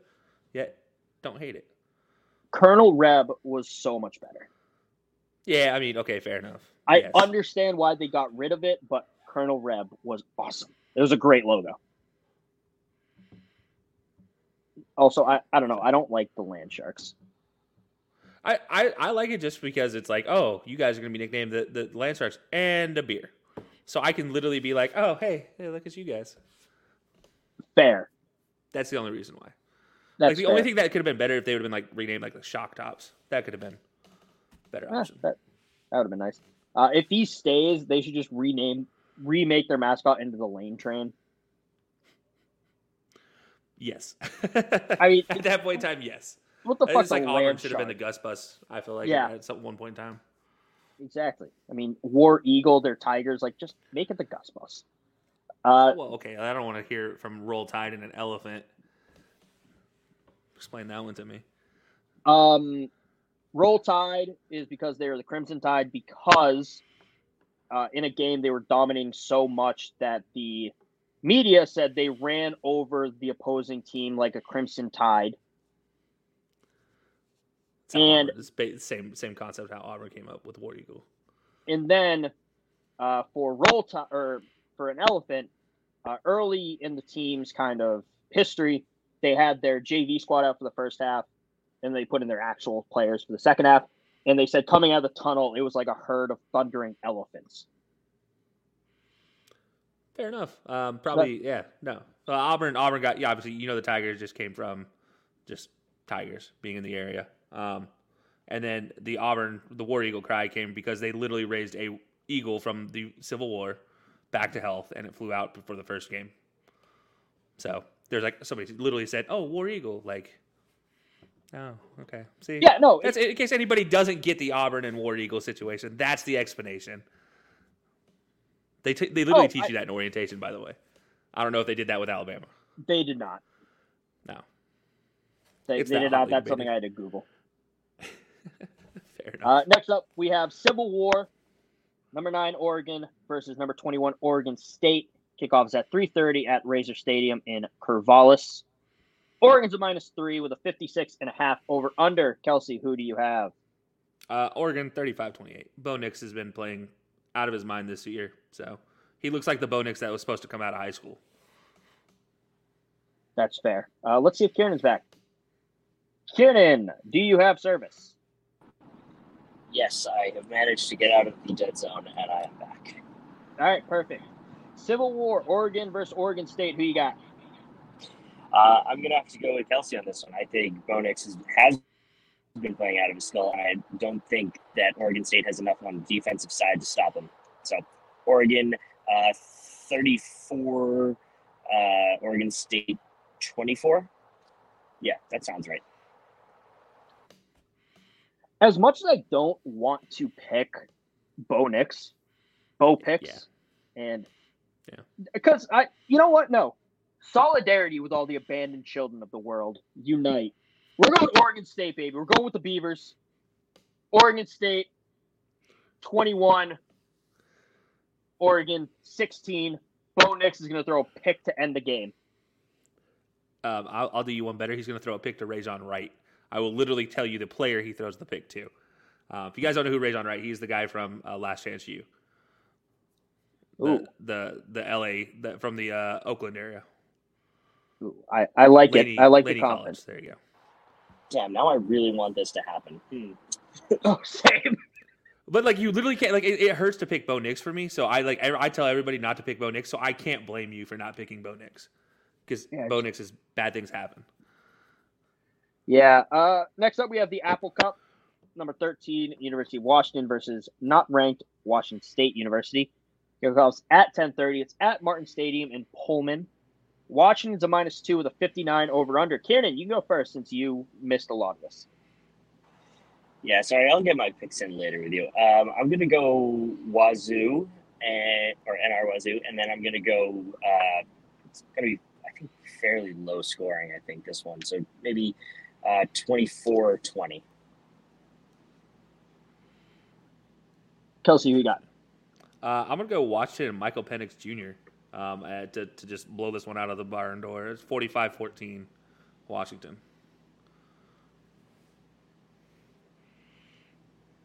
You know, usually I'm not a fan of Penix, but I'm a big Penix guy right now. I'm going to go Washington 38-22. I think it's a rivalry game. It'll be a little bit closer than you're giving them credit for, Kelsey, but yeah, I still think it's going to be. Unless it's that Snow Bowl again that it was 3 years ago, this game is, there's no way. Like, you're playing on a literal speed turf. Like, they actually call their turf style speed turf. This is meant to be a high-flying game. That's fair. Well, we're going long, so we're going to fly through the college football playoff rankings real quick. 25 Louisville, 24 Cincinnati, 23 Texas, 22 UCF, and 21 Oregon State. Kelsey, Kieran, any strong thoughts on the bottom five? Nah. All right. So Kelsey has the same reaction as we do every week, Kevin. We're just like 21 through 25. Who really cares? Yeah, they're never gonna make it. They're never gonna make it in the top 15 for me to really worry about them. Congratulations on your Outback Bowl, one of them. Like, who cares? Emerald Nut Bowl. If you care strongly about this, then you're either a fan of a team that just missed, or you're a fan of one of these teams. Otherwise, you're a weirdo. Next up, number 20 Ole Miss, number 19 Tulane, number 18 UCLA, number 17 UNC, number 16 Florida State. No, I have no strong feelings. I don't get how UNC is below Florida State, but I don't really care enough for it to matter. Like, it just confuses me how an ACC school who has 2 losses is below an ACC school with 3 losses. That doesn't. Well, that's because Florida State 11 weeks ago beat the number 5 team in the country. Yeah, I'm going to stand by. I don't understand how North Carolina with 2 losses is still below Florida State with 3 losses. I'm not saying it makes sense. I'm just saying that's why I think. That's the only reason. I'm just like, I don't really care, but I'm just like, question mark? What? Yeah, fair. Now when it's okay to have a strong opinion. Oh, Kieran, do you have a strong opinion? No. I was just going to say the committee has made some very interesting choices, and they only get tastier from here. Yeah. Exactly. You got number 15, Notre Dame, number 14, Utah, number 13, Washington, number 12, Kansas State, and number 11, Penn State. Penn State right in their sweet spot, outside of the top 10, but above the top 15. But other than that, I don't have super strong opinions. Best place to be. Yeah, it's kind of is what it is. Like, I'd like K-State to be ahead of Penn State personally for the fact that they have a chance to win a Big 12 championship. And no one will disagree with you. Well, let me put it this way. If that matters so much to the committee to have a championship under their belt, like, that needs to be a little bit more important in the rankings. Like, if they have an opportunity to get there, I think it needs to be played in. But you know what? Again, this is like, I don't really care. I feel like this is the first year where it's really clear cut who like the top 4 teams are, so it's hard to have a strong argument for the rest. Yeah. Number Next up, number 10, Tennessee. Number 9, Oregon. Number 8, Clemson. Number 7, Alabama. Number 6, USC. And number 5, LSU. I want to tell Tennessee fans to shut the fuck up. You celebrated your historic season midway after the third Saturday in October. And now you're like, well, we beat Alabama in LSU. Why are we below them? Well, because you fucking lost to Spencer Rattler by 25. And you lost your starting quarterback for the year. You're only going to go down from here. Congrats, you had your best season in 20 years. You have the same record as Alabama's worst season in 15 years, and you're below them in the rankings. Congrats, Vols. Anyone else have any strong thoughts on this? I do still think Tennessee needs to be above Alabama. Head-to-head should matter, and head-to-head means Tennessee is above Alabama because they did beat them. Period. Point blank. There's no other explanation that needs to be given. Yeah, Tennessee's an idiot. Yes, they lost Hendon Hooker for the rest of the season, which is sad. He'll be a great third-round pick in the draft. But, yeah, at this point in time, Tennessee still should be above Alabama with full well knowing that they're both going to fall. And I do think that means they're 9-10. I don't think that means they're 7-8. I think that means they literally should be 9-10 at that position, like Tennessee at 9, Alabama at 10. Because Alabama has no way into a bowl game and no way into the playoff. So there should be no relevance for them to be at number 7. Whereas Clemson, who does have an irrelevant opportunity, in Oregon, who also has a relevant opportunity, not really a relevant opportunity for real, but at least a better chance of winning a title in the Pac-12, they should be ahead of Alabama for those reasons as well. Again, it's an Alabama Invitational every year, Ohio State Invitational every year. I get it. I don't like it, but it is what it is. That's right. I don't disagree with anything that you just said, but I just love watching these Tennessee fans cry after all the shit talking they did. Feels like 98. Tennessee fans, Georgia fans, they all cry. Alabama fans, Auburn fans. Yeah, we all shed tears. But feels like 98. I didn't know y'all finished outside the top 10 in 1998. It's kind of weird. Kieran, do you have any thoughts on the top or 10 through 5? Mary redeemed a $50,000 cash prize playing Chumba Casino this year. I was only playing for fun, so winning this was a dream come true. Chumba Casino is America's #1 social casino experience. It's serious fun. With over 80 casino-style games to choose from, you too could win life-changing amounts of cash. Be like Mary. Log on to ChumbaCasino.com and give them a whirl. That's ChumbaCasino.com. No purchase necessary. Void where prohibited by law. 18 plus. Terms and conditions apply. See website for details. The voice in the preceding commercial was not the actual voice of a winner. Here at the Container Store, we believe you shouldn't be limited to just one happy place. Your home should be full of them. That's why we're giving you 30% off every custom Elfa space. From closets and pantries to playrooms, offices, and garages, you can transform any area with Elfa and save 30%. Here's another happy thought. Our design specialists will design your space for free. Get ready to discover your new happy place at the Container Store. Visit us in-store or online to get started with a free design.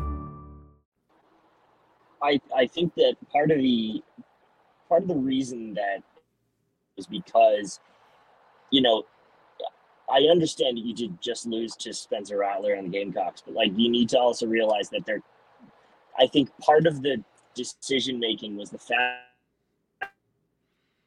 that Hendon Hooker was such that, having him out for the rest of the season is extremely detrimental to their offensive output. And I mean, as the adage goes, offense wins games, defense wins championships, and they are not a defensive-minded team. Yes, they got by Alabama, but they also gave up 52 points. They clearly have issues. They can win games when they need to with their offense, but they cannot go up against the likes of Georgia and. Yeah, I mean, that's fair. I think I get what Kelsey was saying, but I still think we're really splitting hairs here. Yes, Alabama should be 10. Tennessee should probably be 9. But it doesn't matter, neither of them making the college football playoffs. I think the college football playoff committee could make their jobs a lot easier if they just said, this is the top 4. Yeah. What about 5 through 25? Doesn't fucking Here's matter. who's in the playoff. Here's who has a chance if they win their conference championship. Here you go. That's all they should. That's all they should do. I think college football fans are smart enough to think if their team has a chance or not. Yeah. Now, Alabama fans are still trying to plot a way that Alabama can get in. It's not fucking happening. But I think just say the top 4 every week. I will say this about Alabama, and this is the one thing that I think frustrates me about looking at this ranking and seeing Alabama so far ahead of Tennessee, is if you look at the SEC rankings as a whole, put East and West together, Alabama is the 4th best team in the SEC. Period. That just by record, they are the 4th best team in the SEC based off of like opponents. Tennessee is the 3rd best team because of that head-to-head matchup. If you're ranked like that in your own conference, in something that matters for national rankings and bowl positioning, you need to not be in a different order. Like, that's my biggest gripe with this, and I get why they do. And trust me, I understand the whole Hendon Hooker thing. I understand that Tennessee is still probably going to lose to Vanderbilt this weekend, but at the end of the day, they should still rank them this week according to head-to-head, and that's the thing. I don't care whether they're going to guarantee a loss because of Hendon Hooker not being there, because they are, but it should just be the way it is based in the conference should be the way it is on paper as well on the polls. And again, at the end of the day, neither has a chance, so it doesn't really matter. But if they did, that becomes a whole different ballgame. Like if one of them did have an opportunity, then why is Bama ahead of Tennessee? Well, like you said, it's the Alabama Invitational. Yeah. It's okay. Look, if they get the money, you bring the money in, I will put you in anywhere. That's how I look at the end of the day. Like, I get it. I'm not naive to the case. Exactly. I also want to just complain about everyone who's saying I complain about these rankings. Like the 4 teams, the committee's a disgrace. We need a 12-team playoff. You're the same people who are complaining because Alabama was winning every year with the BCS. Just fucking suck it up. Hey. If you want to disband the University of Alabama football team because your feelings are hurt and it's unfair, suck it up, Buttercup. They're just gonna go win softball championships. It's okay. Like at this point in time, they'll find a sport to be good at. So. Also, with a 12-team playoff, Alabama's in. Like, why do you want to see more out? I think that's it. I think Joel Klatt, Danny Cannell, and Heather Dinrich, I don't know her name. They all just want to see more Alabama, and they fake that they hate Alabama, but they just want this 12-team playoff to see Alabama even in down years. Honestly, this was a prediction, at the beginning of the season when it was first announced. They're like, Alabama doesn't look as good as they normally are. We need to expand this playoffs to make sure that they get in. Yeah, exactly. It's funny because that was actually one of the rumors that they were talking about. So I'm in Ohio now, so that's one of the rumors is with all the Ohio State fans, like, oh well, Alabama's not going to make it, so they want to make it sure they can make the playoffs. Like, okay, well, it's not Ohio the truth, State, but at the same time, like, you guys are just as bad, Ohio State. Like, let's not get carried away. Ohio State literally had the Big Ten change their rules for who could and couldn't play in the championship to get Ohio State into the college football playoffs. Oh, yeah. Which was horseshit. Yes. And then they got they made it to the Natty, yes, and then got ran off the field because they had Tough Borland, a big white linebacker, cover the Heisman Trophy winner. How'd that go for you? That was so dumb. All right, your top 4. Oh, you have more to say? As far as an expansion goes, let me just go ahead and say this.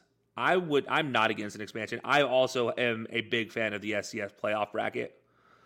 If you guys have not watched FCS playoffs, they're so fun to watch. I don't care that North Dakota State has a monopoly on a top ranking every year. I don't care about that. I love the first and second weekend where there's some upsets galore, and then it shakes itself out at the end. Like it's just like March Madness at the end of the day. It shakes itself out, so you still end up with the same like top tier teams, but there's always one surprise. And I love hearing about that one surprise team, that at-large bid that makes a name for itself, that upsets somebody. And I do think there are teams out there that could, given one game, give somebody a run for their money. I do think that is something out there. And I'm okay with that as long as it's like a reasonable expansion and not a stupid expansion. Like set rules for who can and can't get in the expansion. Like you have to win your conference championship and you'll get a ranked bye. And if you don't win your conference championship, you're an at-large bid. Like, make rules for it, but don't just fly by the seat of your pants next time. Oh, yeah. I think with 12 teams, they need to say, like, You win your conference championship, you're in. Top 3 highest ranked group of 5 schools are in, and then 4 whatever bids. Yeah, within reason. Like obviously the top 3, group of 5 teams are like 4 lost teams. They don't get in. Like that's just silly. Like I feel like you got to take the percentage of the their win loss into account. Let's look at some of the group of 5 teams. Tulane 9-2, their group of 5. UCF 8-3. Cincinnati 9-4. So the top 3 are 3 losses is with UCF, but Kansas State. I think I'd leave Louisville out in that situation. Like Louisville doesn't deserve it. Louisville's ACC though. Oh, that's right. Yeah, they are ACC now. No one thinks that, but yeah, they're ACC now. So I mean that's fine. Like, hey, look, I'll take a couple 9-2s and a couple 8-3s. Like that's fine. Yeah. So I think they need to have stronger rules, like you said. But top 4, your TCU Horny Frogs, your Michigan Wolverines, or Ohio State Buckeyes, and then the Georgia Bulldogs at 1. No issues. There's no reason to complain about this top 4. In exact order, it should be. Yeah, I mean, The only thing that is going to really piss off, I think everybody, is when the committee inevitably says, we really don't want to see TCU in there, and then just drop them to 5 for no reason. And I know it sounds ridiculous that it would ever happen this way, but I just have this sneaking suspicion that they're going to do it, and they're going to have a riot on their hands. Yeah. If TCU wins out, and South Carolina wins out, and LSU loses to Georgia, they're going to wait until the SEC championship. LSU loses. They're going to drop them, move USC up to 4, and move TCU down to 5, and hope nobody notices. And their excuse is going to be they beat 2 tougher teams in their final 2 weeks than TCU did. Because TCU plays Iowa State this week, and next week they'll likely play Kansas State, who is a ranked team, but as we saw in the rankings, much lower, higher than who. I don't know if they'll get away with that one, actually, because if USC plays Utah, I guess it would be Oregon that they play in the championship. So, yeah. So they would be 2 higher ranked teams in the last 2 weeks than what TCU will play. So that could be their excuse. I mean, it wouldn't surprise me in the least. It wouldn't, but they should not get away with this. They should be brought up on criminal charges if they drop TCU after winning out. I mean, the Pac-12 did take their ball and run home with it during the COVID season, so they're trying to get them back on board at any point in time that they can. So that's right. They also want Lincoln Riley in just because he's cute. They want to get him more screen time. Oh, boy, my favorite. Oh, yeah. You guys want to do Dog of the Week now? Yeah. This is how we do it for the dogs! Dog of the Week, as always, is brought to you by Yeats. Head over to yeatsofficial.com. Use promo code TAILGATE for 10% off your order. Get some great sunglasses. I know the sun's going down at 4 o'clock in the afternoon because of fucking bugs, but it still is sunglass season. It's always sunglass season. Go get some Yeats. Yeatsofficial.com, promo code TAILGATE. Kelsey, who's your Dog of the Week? I know you're conflicted on this earlier. Yeah, I was back and forth last week, right? Obviously, there's a couple different opportunities, but I finally settled on one, and that is those. Ironic that it's a Dog of the Week, and they're playing the Dogs this week, but last week they set themselves up pretty well. Georgia Tech against UNC, against a Heisman hopeful UNC quarterback as well, just doing enough to get themselves off the snide. It was an absolutely fantastic game, watching them top to bottom. Pick at the end of the game sealed it for Georgia Tech against said Heisman Trophy candidate quarterback Derek May. So absolutely fantastic for Georgia Tech. They're winning 21-17 over UNC, a ranked UNC at that. That's fair. Kieran, who's your Dog of the Week this week? Man, as much as I do not want to name this guy, I have to give it to him after putting up 6 touchdowns on Tennessee. It's Spencer Rattler. I can't deny the man he does have the talent. As much as I was mocking him and insulting him earlier in this year, That was an insane performance, and he did the that counting thing right towards the end where he's like, "Oh, it was one or two or three," and I was like, "You gotta have a certain level of cockiness to get away with it." But I think he nailed it, so he's my dog of the week. That's fair. Beamer Ball is back. I had you go first, Kieran, because I had a sneaking suspicion that Spencer Rattler was going to be yours. He was mine. But don't worry, I had 3 ready to go. First up, Kieran is one of our dogs of the week for recording this on the road. Proud Kieran. There's been some audio issues, but love the dedication to the game. Thank you very much. My dog of the week who played on Saturday is TCU kicker Griffin Kell. Down against Baylor. TCU had timeouts they could have used, but instead decided no timeouts. He sprints on the field, lines up, drills the game winner. You have to have that dog in you to run out onto the field and drill a game winner to keep your playoff hopes alive. Griffin Kell, dog of the week. This is how we do it for the dogs! Now, it is rivalry week. We've spent a lot of time talking about rivalries. But I want to talk about the rivalries that were gone too soon. With all this realignment, we're losing Bedlam. Mike Gundy said it's not happening anymore. We've lost so many great rivalries to realignment. I want to know, you have one rivalry you can bring back. And I mean on a yearly basis. So if they played it this year, that doesn't count because they're not playing it next year. Like, they haven't played it for a while. Kelsey, what's a rivalry that you want to see come back to college football? I got to make sure it hasn't happened recently, but I don't believe it has. And, yeah, it is the Texas A&M versus Texas game. I miss that. That used to be my Thanksgiving Day special. That used to be the game every Thanksgiving Day. And then now it's gone. By the way, Bedlam, I'm not sad about losing Bedlam. That is not a rivalry. You can't lose 80-plus games in a 100-game series and call it a rivalry. Sorry, Oklahoma State. But, yeah, no, Texas A&M, that's the rivalry that I miss the most. That's fair. We'll be seeing it with some more regularity with both teams being in the SEC They're coming West. back in 2025 is Yes. the next meeting. So I don't know if they'll play every year because with the teams added, they're moving away from the division format potentially. But that's a good one. Kieran, what rivalry do you miss?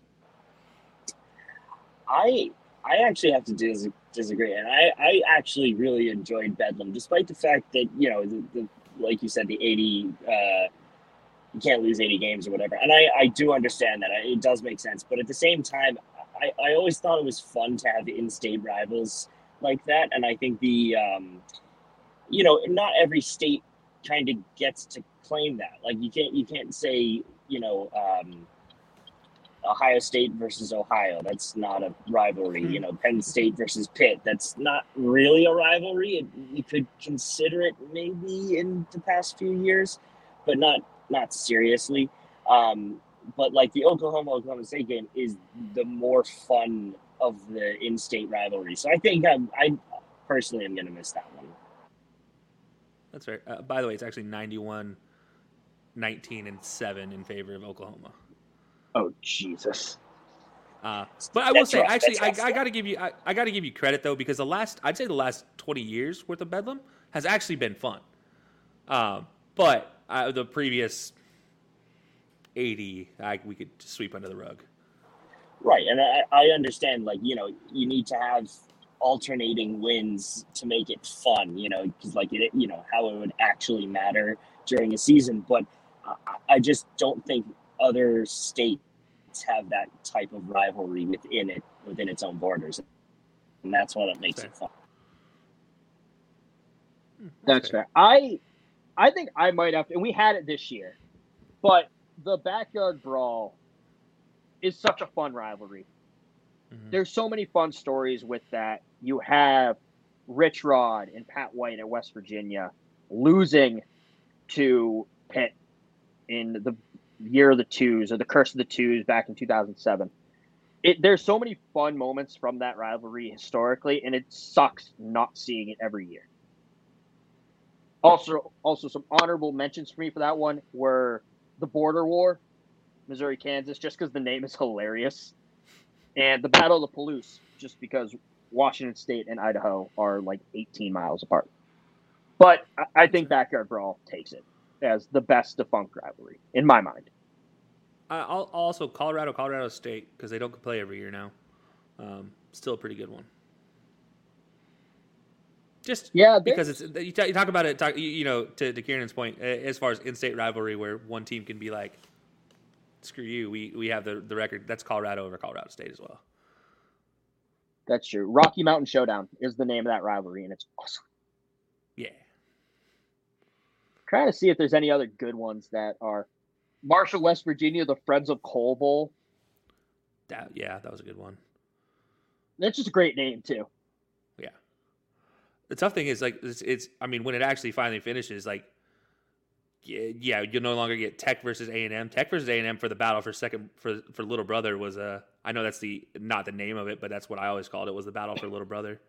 That was always fun, but that doesn't happen very often anymore. Iowa State it is still a rivalry game that still happens, by the way, but I'm more disappointed in the fact that it doesn't happen later in the year. It literally happens week 2 or 3 now. Yeah, I have a take that if you're not playing this weekend, it's not a real rivalry. What about Army? Like Navy? it's not the rivalry. And Army Navy next week. Does Penn State Michigan State count? Because I don't think it does. No. Fair enough. Who's the Paul Bunyan Trophy? I can never remember this one. Minnesota, Nebraska. Okay, that one still counts, even though it's not this week. Yeah. Okay. That you either have to have a cool name, a cool trophy, or play this weekend. Yeah. Notre Dame USC also has a cool trophy in the Jules Shillelagh. They add an emerald for every time Notre Dame wins, a ruby for every time USC wins. Still mad that they don't play it at the same time every year, though. Yeah, that's fair. So, also, is Alabama Penn State a rivalry? No, never. No, and it won't ever be. No. Wikipedia has it as a rivalry after they played in 1959, 75, 79, then throughout the 80s from 81 to 90, and they didn't play for 20 years. And they played in 2010 and 2007. Like, how is that a rivalry? It's not a rivalry. The fact that they played, a few times back in a single decade does not make it a rivalry under any reasonable assumptions. So no, it's not. That does bring up, though, Catholics versus Mormons, BYU versus Notre Dame, and then Catholics versus Cons, Notre Dame versus Florida State as 2 rivalries that we're missing out on too. That's true. Although we get Catholics versus Cons occasionally. I completely forgot about those. Well, Catholics versus Convicts was never like an in-conference rivalry just because Notre Dame has to be special. Oh, we're forgetting the best rivalry. Civil conflict. The rivalry that UConn's head coach made up against UCF. How did I forget about that? Oh, the saddest moment in college football history is when UCF left the trophy just on their sidelines. Yes. And this is one we get every year, and I don't want to overlook it. It's not in conference, but the Cum Bowl is a great one. They didn't play it for a while, then they played it every year since 2018, except 2020, but that was a weird year. The Cum Bowl might be the best rivalry in college football. UMass versus UConn. It's certainly the messiest. All right, and on that, everyone, enjoy your Thanksgiving with your families. I hope while you're sitting next to your grandmother eating turkey, you think about what Kieran just said. Just glad to be of service. I started my tears early today, boys. As a reminder, don't bring up politics tomorrow during Thanksgiving dinner unless you want an excuse to leave. Always keep that in your back pocket. No, then you bring up the Cum Bowl, evidently. Well, if the politics thing doesn't work, then you got to go full throttle and just bring up the Cum Bowl. And if that doesn't work, then you bring up the Egg Bowl. And then if that doesn't work, then you bring up what not comes 9 months later in the Baby Bowl. Exactly. I have also a new rivalry that I want us to talk about.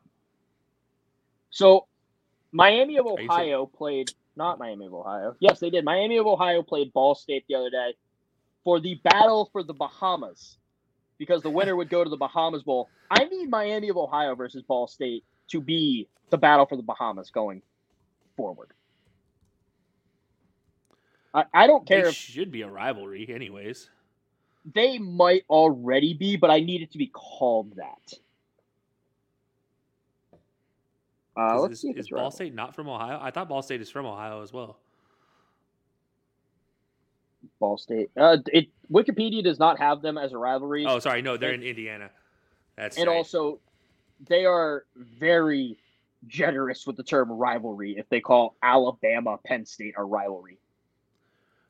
We don't count that. They just... Oh my God, they have some dumb rivalries on here. They bump their heads. Cincinnati UCF. They first met in 2015. Yeah, when the American Conference was founded. Yeah. The Royal Rivalry, they've met 3 times from 2011 to 2022. James Madison versus Old Dominion. That's guys. Okay, I'm that's stunned. actually that is actually a good route. James Madison ODU is a fantastic rivalry. I love the name, but I think you have to meet more than 3 times to be considered Yeah, rival. no, that's 3 times in the FBS. They are Okay, 2 FCS schools that have played for a long time. That's fair. Okay, that's fair. I concede. I was wrong. I have an aunt and an uncle. One's a JMU, one's an ODU grad. The Georgia Tech Virginia Tech rivalry is called the Tecmo Bowl. Makes sense. I love this. All right, I'm gonna keep going. Shula Bowl, FAU versus FIU. All right, I'm just gonna keep going through this. So let's end it here. Everyone have a good, safe, fun Thanksgiving. Oh, also, Kelsey, thank you for joining us. Kelsey, where can people find you? You find me anywhere you want to. Just yell my name. I'm like Beetlejuice. No, I'm just kidding. You can find me over on Twitter at @high_low_sports. We go live every Wednesday, actually at 8 p.m. usually on YouTube and all the other fancy sites you can watch video on. But mostly YouTube. That's the one we talk about. All our other episodes, all our audio only episodes, go live Thursday morning at 6 a.m. You just look up High Low Sports on any of your favorite listening apps, and we'll be there. And that's how you can find us. Pretty easy. Perfect. Thank you again for joining us. Kieran, have a safe drive back. I'm Kevin. You can find us at Quad Tailgate on Twitter, Instagram, Tailgate in the Quad on Facebook. You can follow Kieran at Kieran_O. I think that's his current Twitter. You can follow me at BellyUpKev. And everyone have a good weekend. So they wanted a stable presence, a guy without a lot of scandals, so they hired someone who killed Stu. Yeah, the LSU way. Just going to put that out there just so we don't get sued. Well, thank you for that. I'm not sure whether I should be offended or take it as a compliment, but go on. Put them both in a jousting tournament. None of it matters. Texas A&M's going to go 8-4 this year, and half those kids are going to transfer. Are you sure?